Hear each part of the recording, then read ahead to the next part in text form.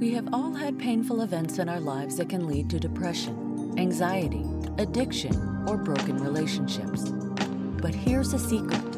It is not about what happened to us that causes suffering. It's the stories we believe about ourselves. Join us as we shine light on how to rewrite our stories, avoid the shadows of shame, and travel along the pathway to joy, love, and connection. It's the Finding Peace podcast with your host, Amazon best-selling author, Troy L. Love. I would love to introduce you to Joel Green. Joel has been on both sides of life. He's been on the bottom and on the top, and his perspective is richer for it. His ability to relate to people from all walks of life is a direct result of where he came from and where he's going. As a successful man and former professional basketball player, many would look at Joel Green and define him by his successes.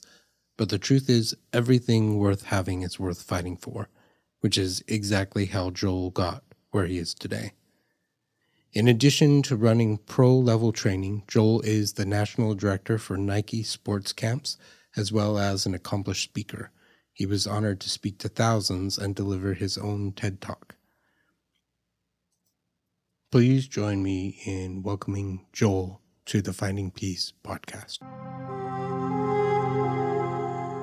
Well, hello. Welcome. Thank you. Seriously, thank you for having me on. I appreciate it. You're welcome. Tell me a little bit about you. I would say at this point, I'm realizing that I'm an interesting individual from what people tell me. I'm one that goes about life and I just keep moving. I'll do something and I won't really celebrate it. I'll just keep on moving to the next thing. Just to keep myself focused and keep myself from being complacent and, resting on my laurels, to be honest. But I've come from very humble conditions growing up in North Philadelphia, extremely humble conditions in an abandoned house, growing up in that type of setting, graffiti on the walls, violence in the neighborhood, that type of situation. But I don't regret not one bit of it. It's made me who I am. Can you tell me more about that? What was that like for you? It was tough. I didn't realize that it wasn't the only way of life at the time. I thought that was just the only way. That was all I knew. So it wasn't like I lived across the street from the better neighborhood. My entire neighborhood was just, the ghetto, the hood, whatever the case is. And I still felt the struggle of it. Although I knew it was just a regular way of life. We wore donated clothes. We had to borrow and get hot water from our neighbors at times and put it on top of our heaters to keep the water hot. So I knew it was a struggle. There were times that me and my brother were talking about a funny story the other day where we snuck in the middle of the night. We snuck to the kitchen to eat sugar. We got caught. And I said, I didn't eat the sugar. And it was all over my face. It was that type of situation to where we just, we did what we could to survive. And my parents were amazing. They still are. And just helped us to, persist and teach us look, there's something on the other side of this. And that's what helped me to get on the other side personally. Your parents gave you hope, it sounds like. Mm-hmm. How did they have that? That's a question that I've been looking to answer as an adult. And I've been coming across now being a parent myself of a 9-year-old. I see how you just make a way without even considering self. You just make sure who comes from you is taken care of. And as a parent, I feel like I've been a selfless individual my whole life, but there's a whole nother level of selflessness now that I exhibit that I don't even think about. It just happens. Mm-hmm. And I would say that's where my parents, they're ministers. So they preach hope, they pass that on to congregations of people. It's their job. So they did the same thing at home with me and my 3 siblings to where they just told us, look, you're going to do well. We're going to do well. We're going to get out of this situation. I never forget when I was 6 years old and, I witnessed the shooting. Nobody else was there. And I thought I was going to get shot. At 6 years old, I went home and called my mom. I was like, hey, I don't want to live here anymore. I don't want to be here. I want to move. And she said, it's going to be all right.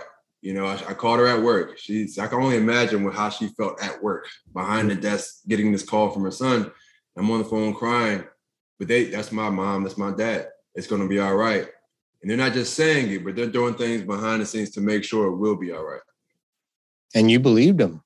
I believed it. And I don't think it was due to ignorance, but I could tell that my parents, even at that time, were about the words they spoke. And that's one thing I live by to this day. I don't say a word that I'm going to do something unless I truly intend to do it. That integrity means a lot to you. Absolutely. One of the things that the listeners are going to learn more about as we go along is that basketball became a pretty significant part of your life. When did it become a significant part of your life? It became an interest early, around 3 or 4 years old. I just got into it, had my own Nerf hoop, that type of interest as most little kids does. And fortunately, I came along during the I want to be like Mike era, right? And I wanted to be like Mike. I truly wanted to be like Michael Jordan. And I wanted to be his height. I wanted to be 6'6", I kept going. I'm 6'8". All right, so I kept going past it. But when I was 5 years old, I wanted to be like Mike. I saw the Gatorade commercials. I saw his shoes and just him on TV, his swagger, his language. Everything was just different about him from other players. And so the interest was there early. And I started playing organized ball when I was about 9. And that really changed things because it challenged me to get better.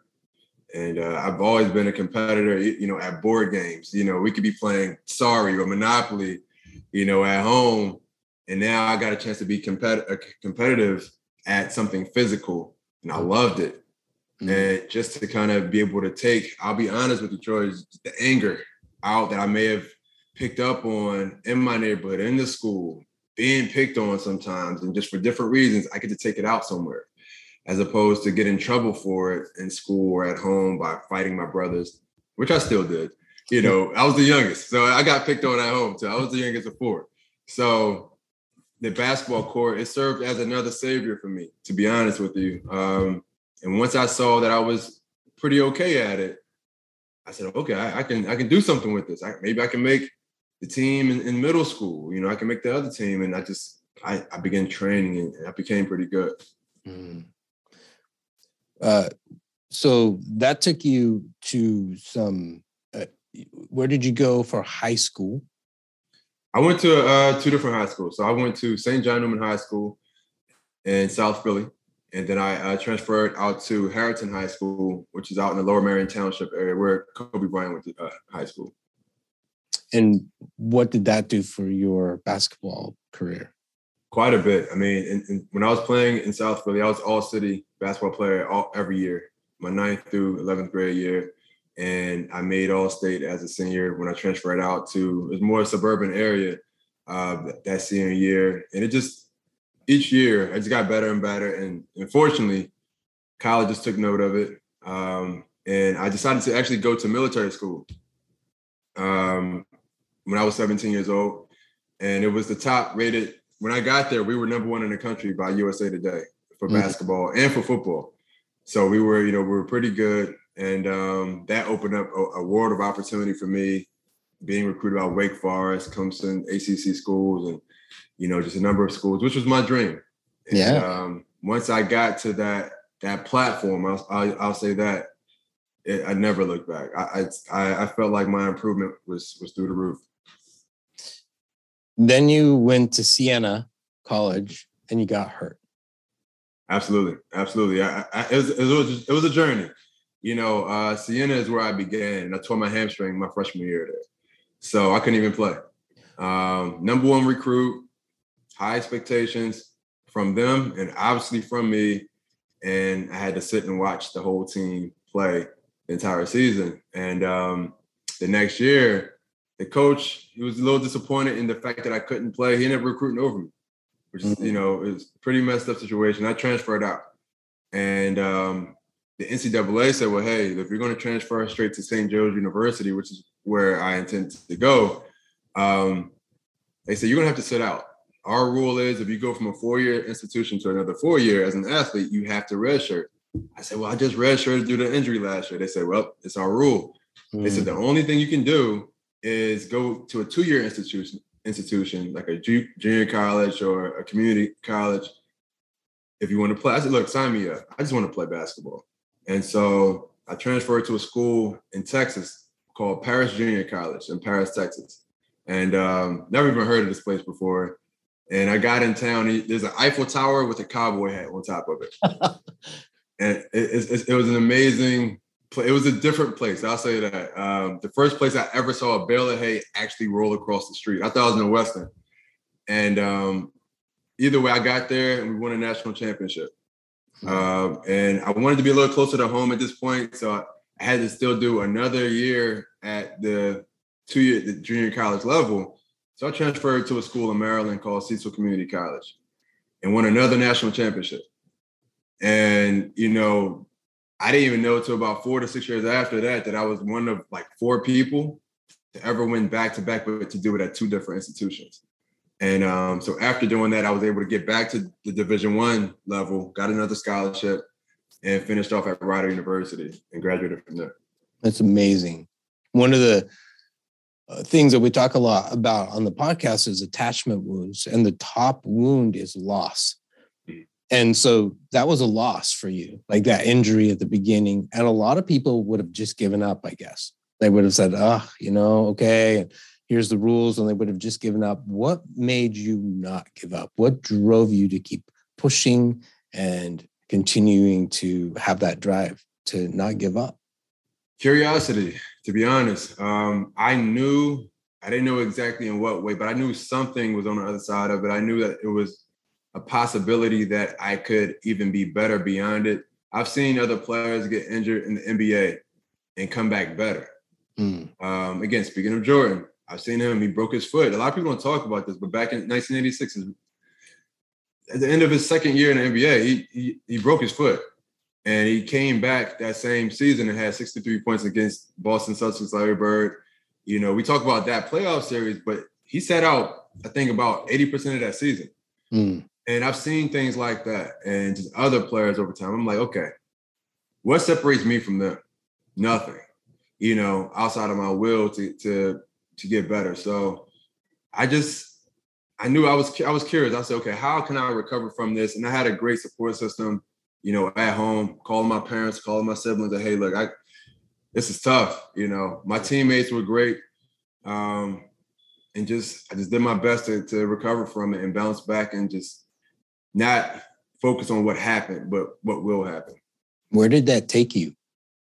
Far. You know, it took me pretty far. Again, I still have that same mentality.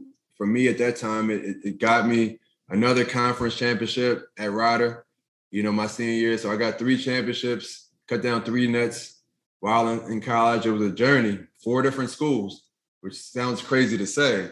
But, you know, it was something, I'll be honest with you, I was used to by that time.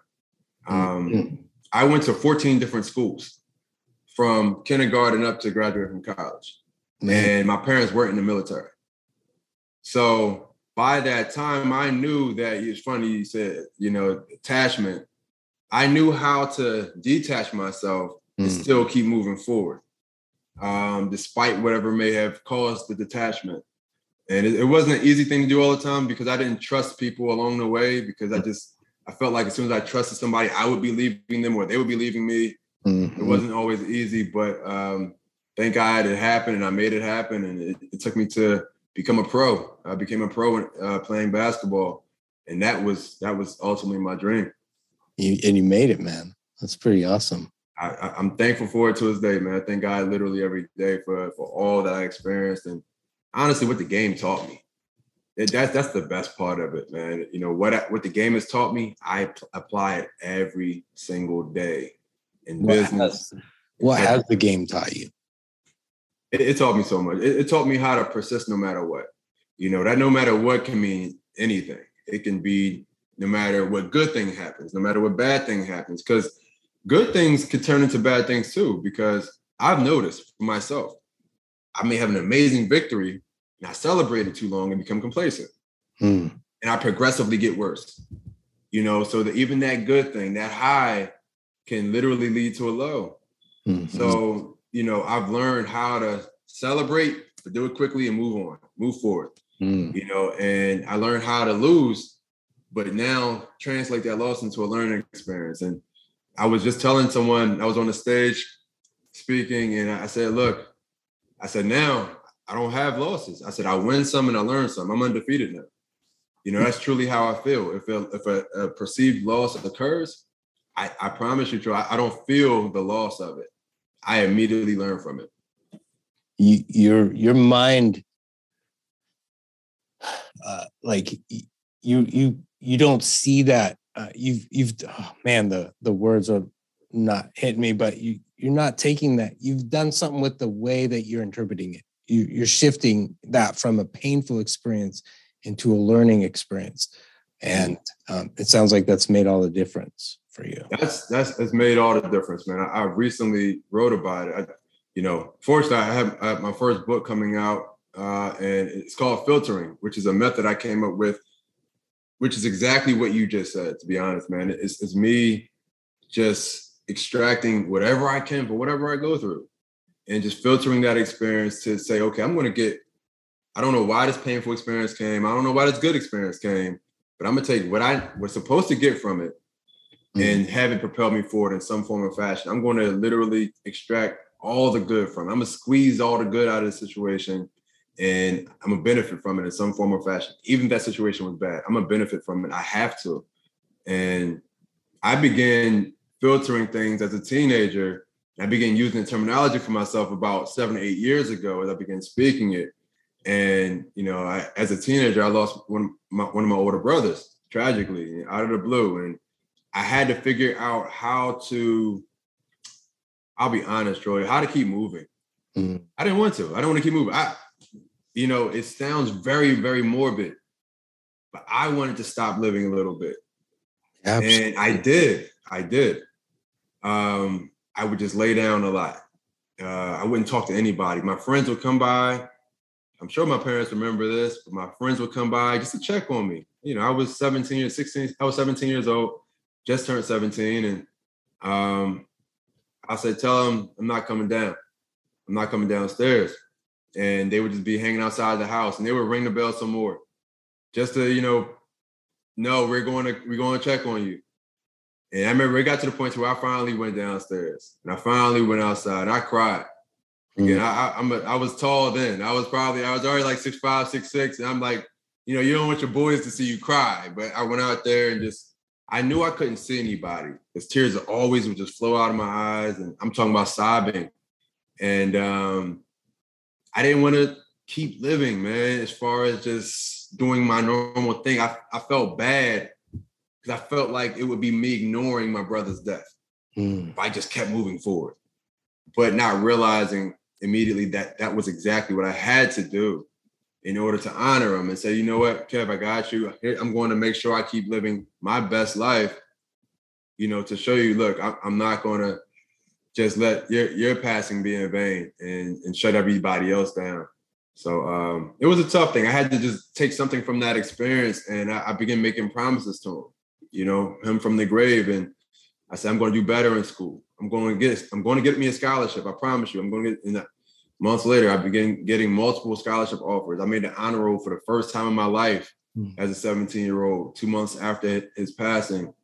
So I learned how to filter that experience and just literally extract strength from that situation that occurred. And it's taken me far. That's a beautiful story, dude. All right. Good. Man, how much does Kevin still motivate you today? I can't explain it. I'll put things into words, but it won't be the exact explanation of it. I won't dare say it's impossible to explain, but the depth of it, it would be very challenging to really have it hit home. But he's the primary. I have two primary driving forces: my son, no doubt about it, and my brother. Again, Kevin as well. He was the one that really, really got me into basketball. collecting cards, Baytime card collector growing up. And he got, me and my other brother, I'm talking about, we collected cards. We used to study the backs of them. We knew where all the players were from. We knew their hometown, the date of birth, and we knew their college. And we used to test each other. We used to study cards. We'll give each other 10 minutes, a stack of cards, and say, all right, let's come back and test each other out. And so he helped develop the interest in basketball, and just, different guys around the city. He would tell me about this guy, Rasheed Wallace, when I was growing up. I'm like, oh man, he ended up going to North Carolina and becoming an NBA champion. And he got me into the game. So, his mentality, his toughness, he's a really tough guy. He made a name for himself on the court as well.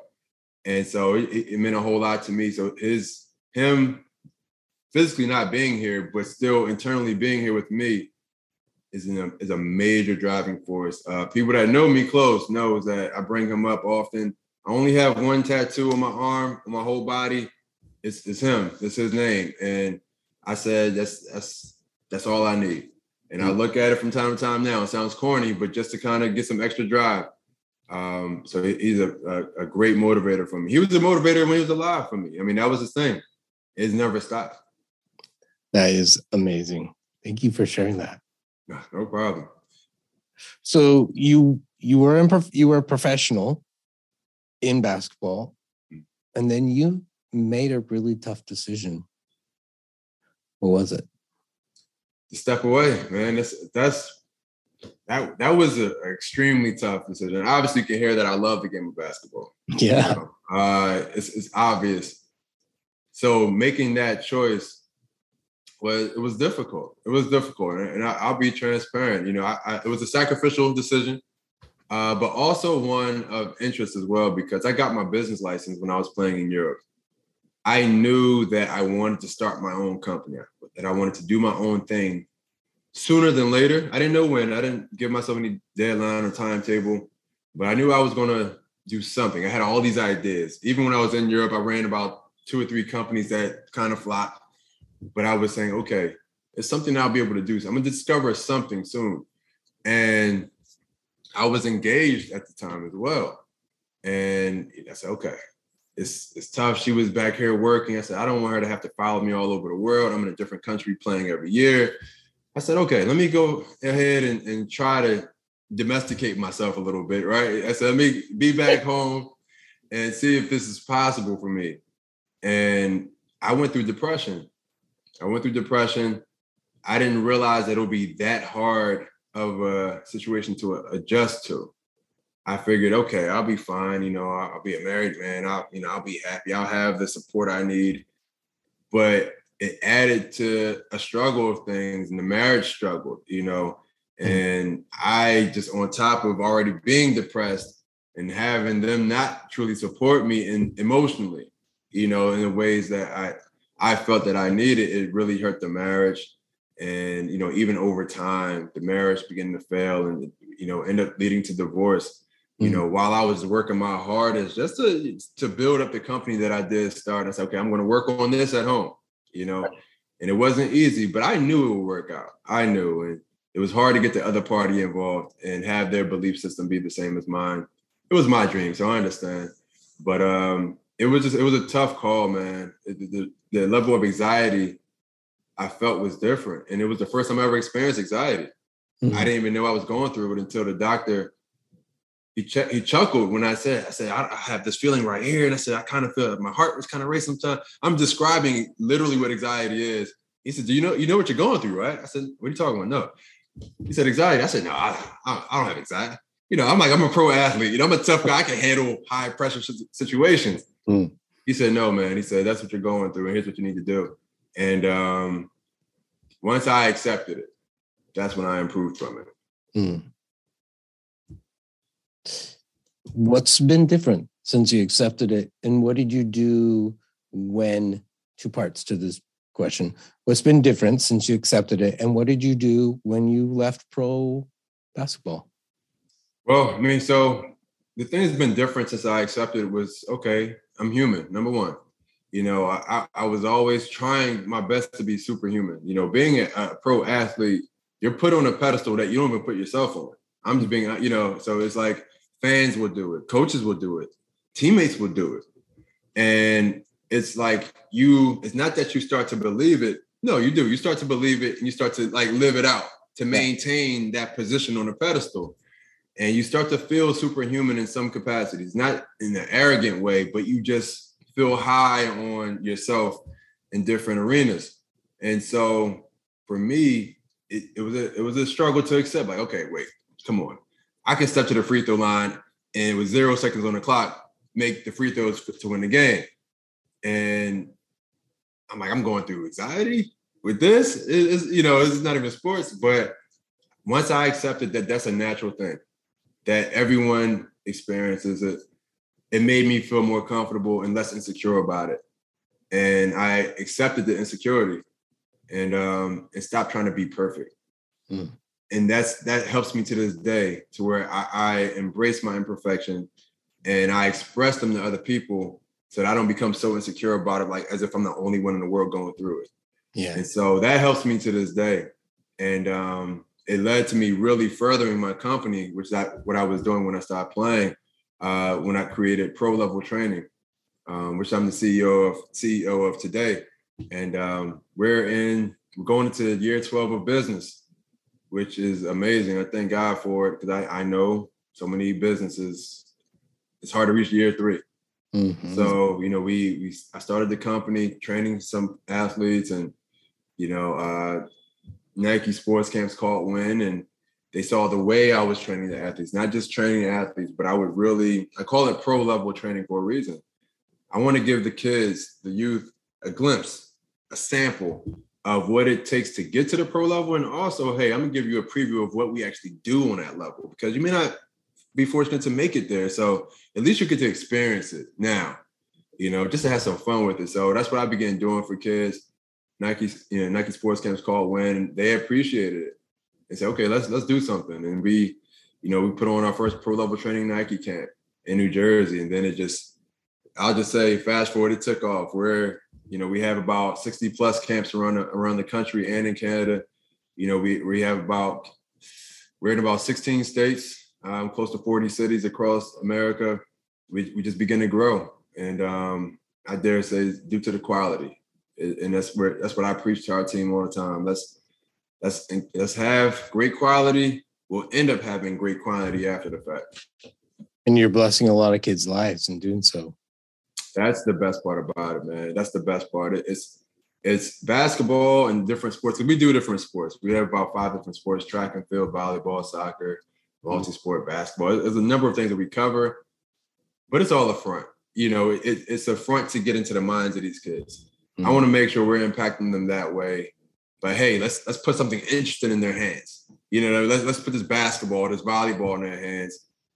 But let's make sure we're strategic and intentional about throwing nuggets at them to make sure they know how to persevere in life, not just in sport.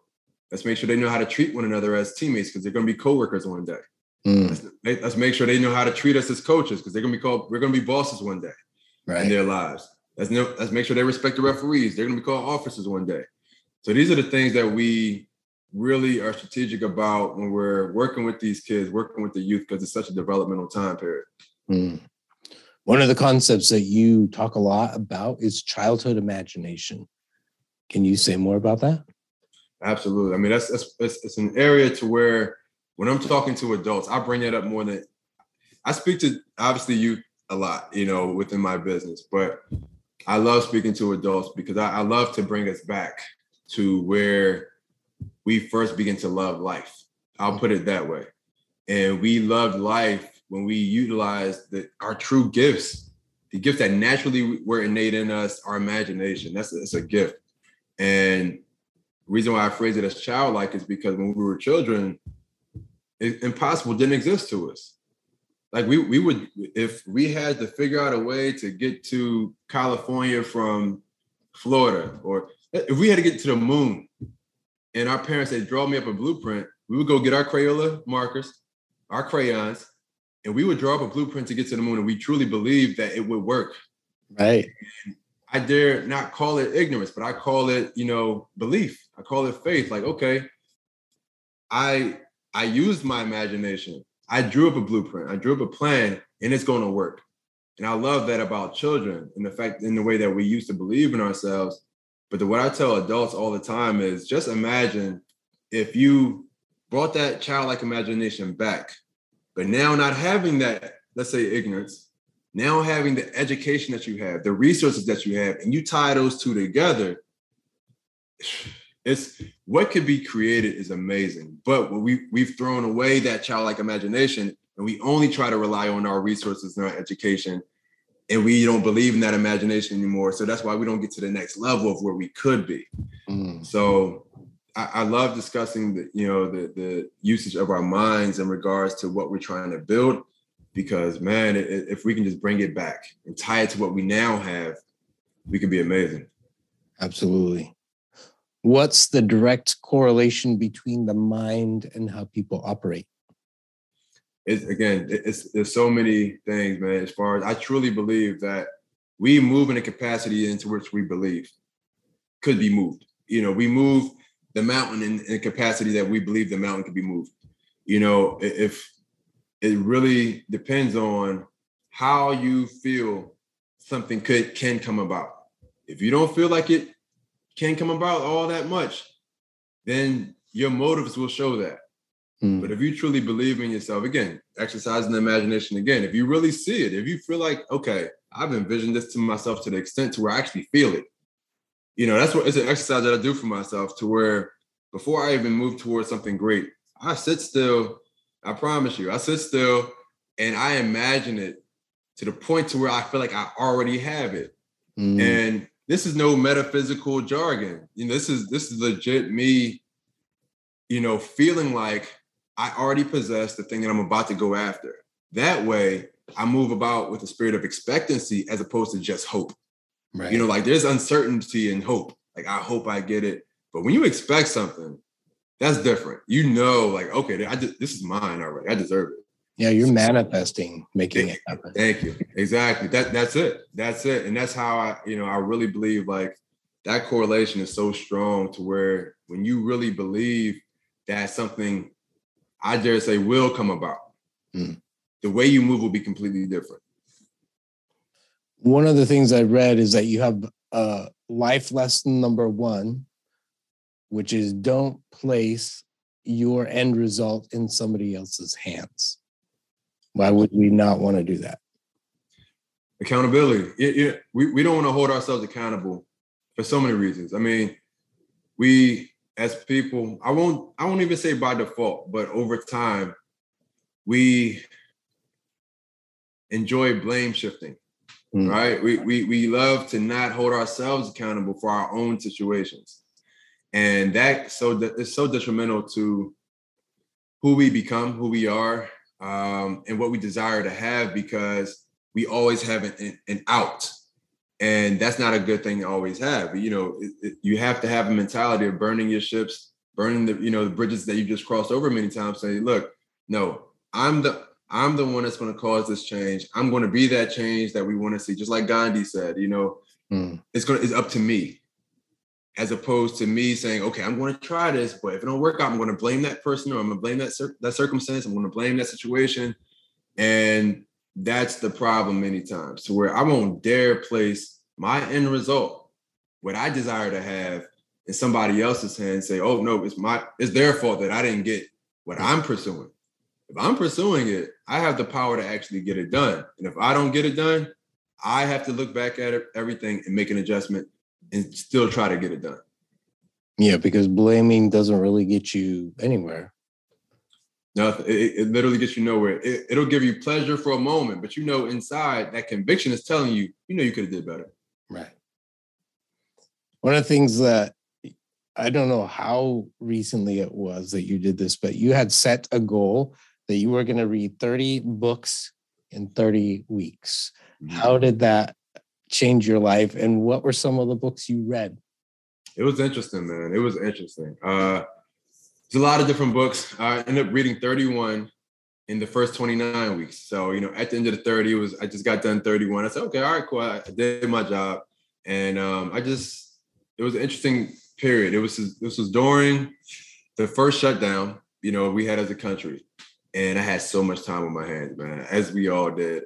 a lot of creative time. You know, I just began learning so many different things. And I wrote out a list of things that I wanted to learn. So after I wrote out this list of things, it wasn't all goals, you know, per se, but I said, okay, I want to know about this, I want to know about that. I said, well, how am I going to learn all these things? It was a lot of stuff I wrote out. I said, okay, well, books. So I said, okay, and I wrote out so many different things, Troy. So I said, okay, let me give myself a challenge to make sure I actually learn these different areas.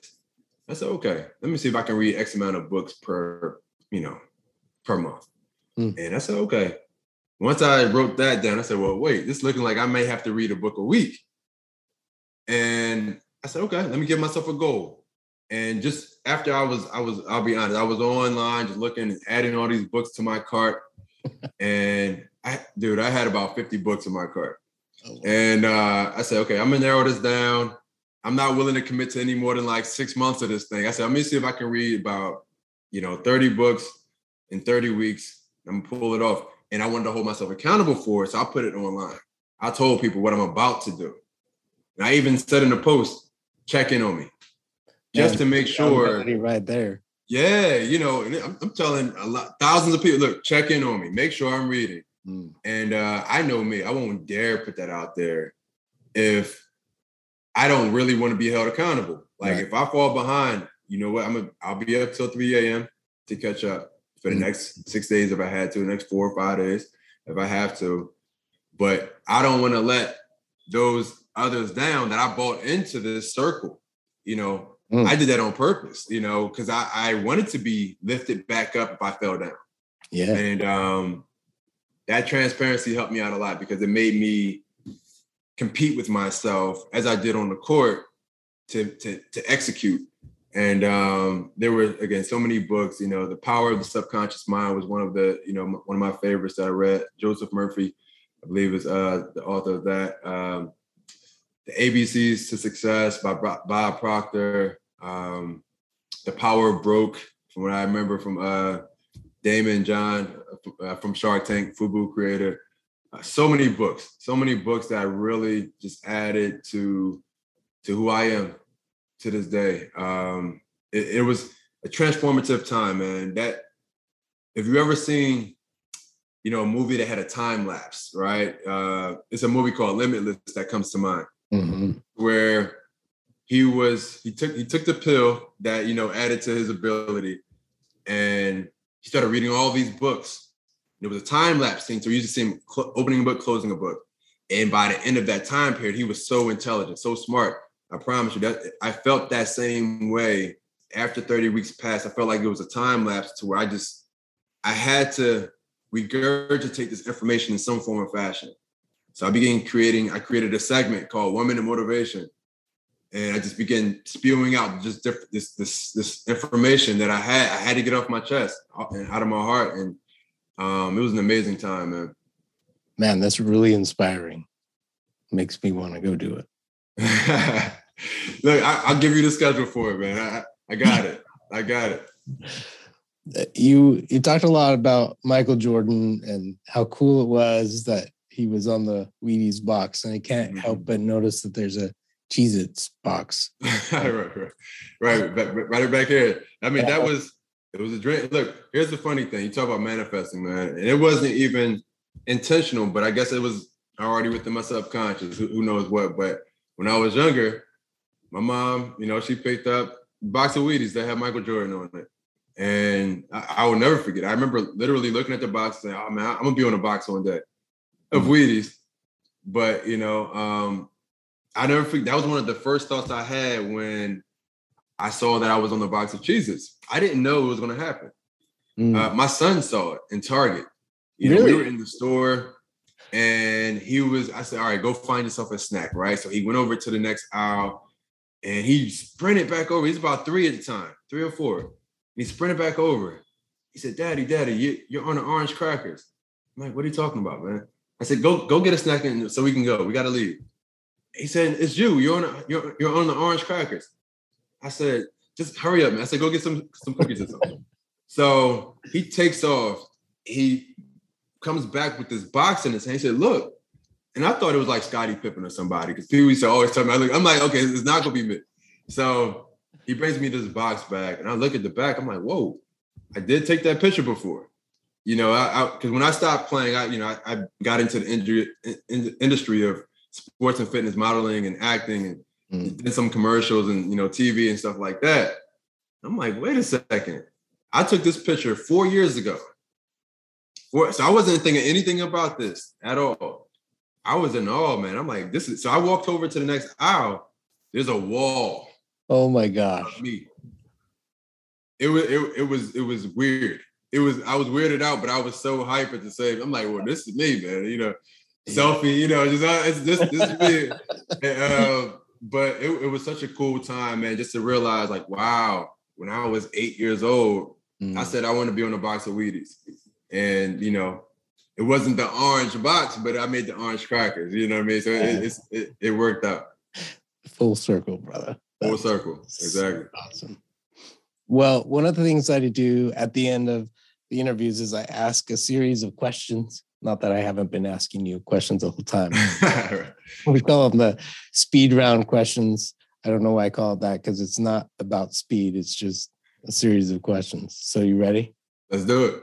Okay. What's one thing about people that would surprise them if they knew it about you? They have a bone of perseverance in them. And I feel like a lot of people don't believe it. They think that when things get tough and they get emotional, that there's nothing beyond that. But they have the ability to take one more step.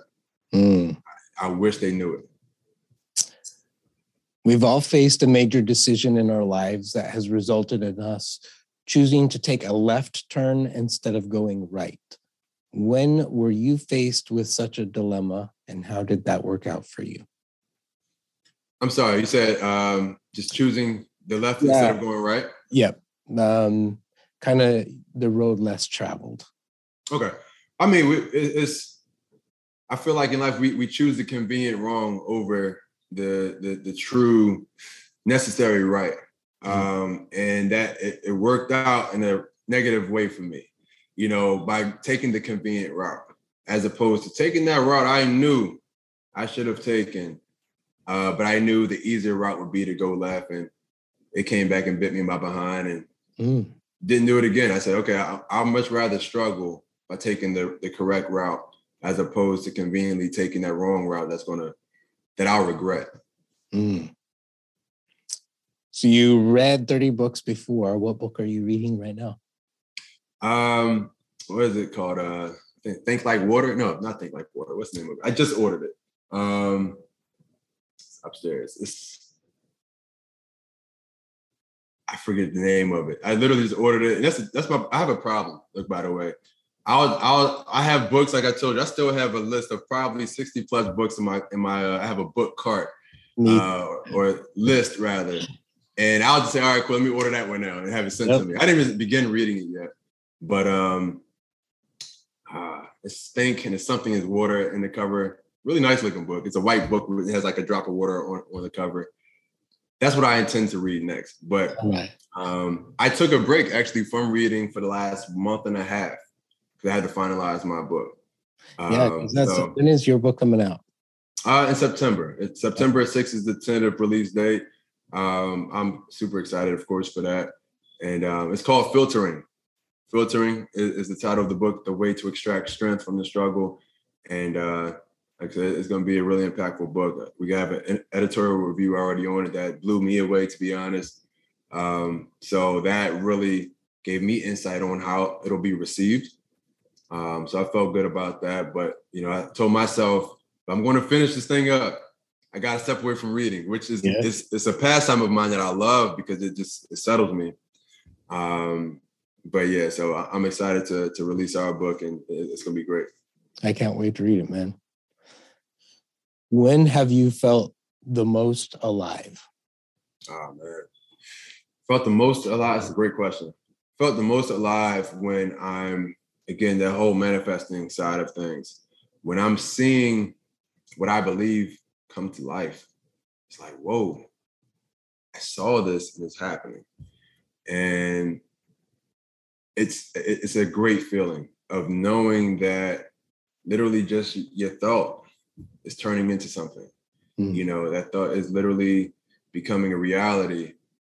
It's a different level of fulfillment, and it adds to your faith of self. That's how I look at it, because you think of something and you all of a sudden it's beginning to happen. That carries over to the next pursuit. You have greater faith in yourself. You know, you can believe in God, you can believe in whatever your religion may be, your higher power, but you have to have a great level of faith of self as well. You have to have it. It adds to you, man. It's an amazing feeling. I feel alive when I see what I worked for coming to life. That is an amazing feeling to envision and then create. It's amazing. It's amazing, man. If you were going to spend the rest of your life on an island and could only bring one item of personal meaning, what would it be? You said one item of meaning? Uh-huh. The Bible. I'm going to need it. Yeah. What would make that? Why would you pick that?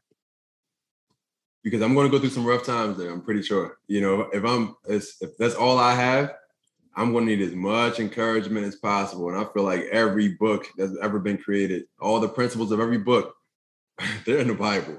You know, if you really break the Bible down, the principles, they're in there. And I'm going to need as much. I'm going to need to see difficult situations and read about how they turn into good situations. I'm going to need everything I can. So the Bible would be that possession for me. It wouldn't be a video game system. It wouldn't be anything like that. It wouldn't be solitaire. It wouldn't be cars. No, I give me the Bible, and I feel like reading that, I'll even be able to create other items. That's a really good answer, man. Name a person or a teaching that has had a profoundly positive impact on your life. Man, all right. So there's two different coaches, but I'll pick one right now. The coach, when I mentioned earlier, when I won the second national championship, he was super intentional, very intentional about principle and toughness.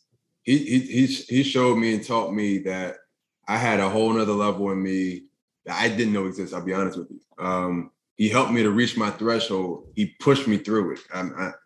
Many times, literally, pushed me through my threshold to where I was ready to just break. But it made me such a different. It brought the beast out of me that I didn't even know existed. And he would tell me, like, you know, you can only see that beast when you're giving your best. And you know, that he taught me a whole lot of things. The principle of one more. You know, that was our quote for the year. This was back in 2005. One more. All right, guys, we have 10 reps of this. We get our 10. One more. I'm like, come on. You know, it's like, I thought I was done. And, you know, one more. I do 12. One more. 13. One more. All of a sudden, our rep of 10, our set of 10, turned into 17, turned into 21, and it turned into failure. And he showed us how to get to failure. And that's exactly what I know I needed personally, to where 10 many times were too easy. That was just what was on paper, but we're capable beyond paper, what's written. So that's what I learned from him and Coach Bill Lewitt. And he's a college coach now, high school. Actually, just stepped away from being a college coach. He's an amazing high school coach down in New Orleans now. Amazing dude, man. Those are some lucky kids who get to have him as a coach, sounds like. Lucky kids. Look, they're lucky in the end. I'll put it like that. The guy's tough. Be feeling very lucky. Right. In the end, like you know Bob Knight, right? The general is what they used to call him, and we used to call our coach the lieutenant. And Bob Knight, he used to come to recruit from our school, this college, the junior college that I went to. So he would show up, and when Bob Knight showed up, our coach showed out, man. It was a terrible day of practice. We knew he was going to show off. He was the protege. But oh my goodness, you know, if Bob Knight threw chairs, our coach threw tables that day. Oh my gosh. Right, yeah. But he taught us a whole lot, man. That's awesome.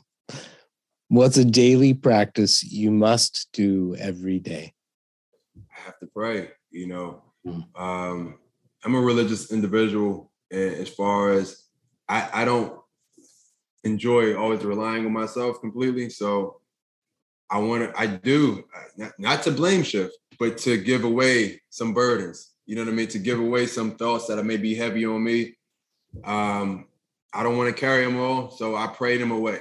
Put it like that, and say, all right, cool. You know, I choose to trust. I hand them over, and I move forward with full peace. Like, all right, I'm good. I'm clear of whatever was weighing me down.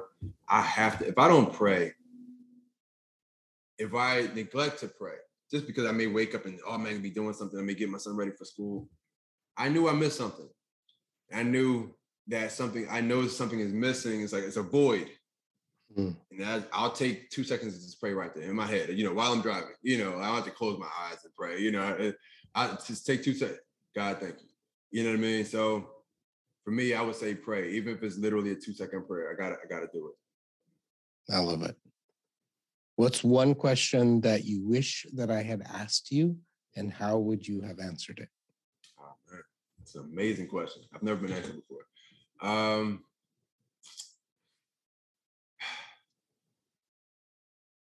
How do you level up? How do you persevere? You know, something along those lines.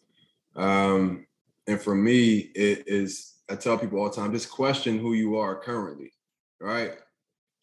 Just really break yourself down. Don't be afraid to expose yourself to yourself. Like, I really feel like a lot of times we don't question ourselves or where we are in life because we're afraid to be revealed to ourselves.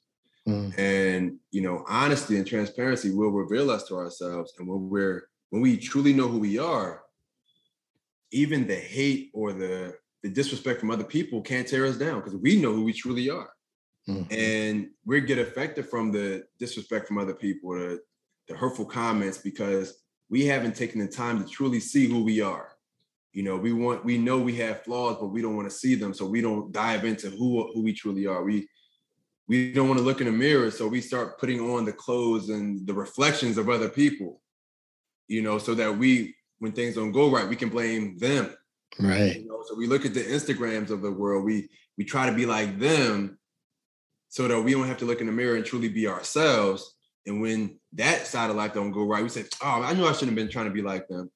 So, you know, I would just really tell people, if you want to level up, if you want to be better, if you want to get to the next level of who you are, this is not professional, this is not financially, this is just who you are inside and out. If you choose, find out who you truly are. Lean into yourself. You know, give yourself some time. That's not being selfish. You know, that's the best thing you can do to help other people. You got to know who you are. And once you do that, it's hard not to level up. It's hard not to grow as an individual and just become better. Absolutely. That's one of the things that I talk a lot about, is when you figure out your core truth, who you are, it empowers you to do so much. Big time, man. That's that core truth. That's a great way to put it. It's so true. So true. What does finding peace mean to you? Finding peace, it just means being fulfilled.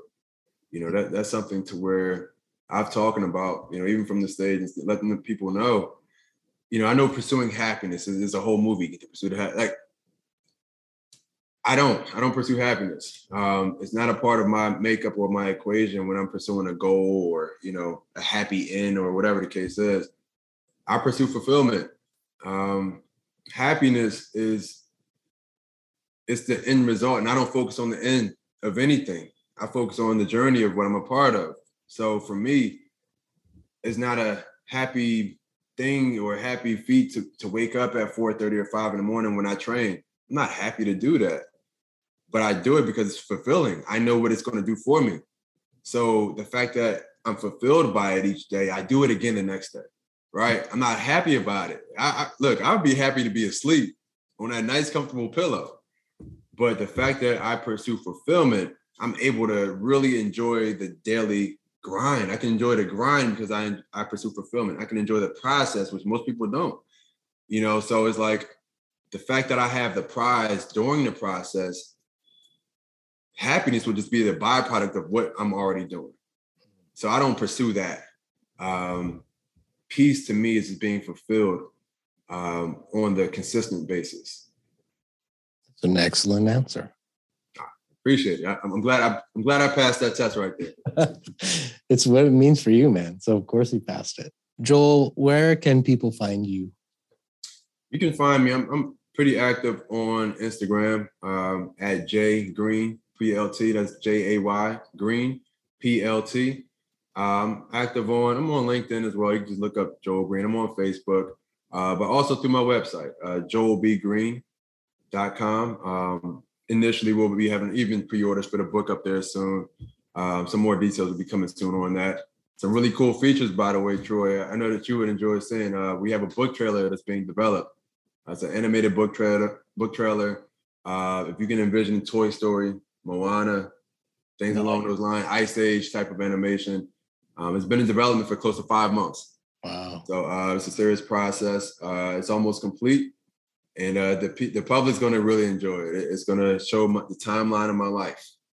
And from many of the things that we discussed, me going through and growing up in an abandoned home and just going through different difficulties. You're going to see this during this trailer. You're going to see growth throughout this trailer. So I'm excited to release the book. And again, you guys will see it through the platforms that I just mentioned, Instagram and Facebook. And I love to connect with people, man. My life is about impact. What I've gone through wasn't for me. It's literally for you. So if I can help in any way, I will get back to you in a message or things like that. So I would love to connect with anybody. Joel, thank you so much for your time today. Thank you. Thank you for having me on. You're welcome. You're an inspiration, man. Keep it up. I really appreciate that. Look, man, this your platform is an inspiration, man. I really appreciate what you do with your show. It's awesome, man. So you keep doing what you're doing, man. You're an inspiration. You've been listening to the Finding Peace podcast. If you love the show or want to ask a question, let us know by going to findingpeaceconsulting.com. There, you can also learn about the Finding Peace 5-Day Challenge. Remember to subscribe to this podcast so you won't miss the next episode. And if you are listening on iTunes, please give us a 5-star rating. It really does help other people find this podcast more easily. Thank you for spending part of your journey with us. And a special thanks to Johnny Porter for producing the show, and A.G. Flux for the new background music. Copyright Finding Peace Consulting.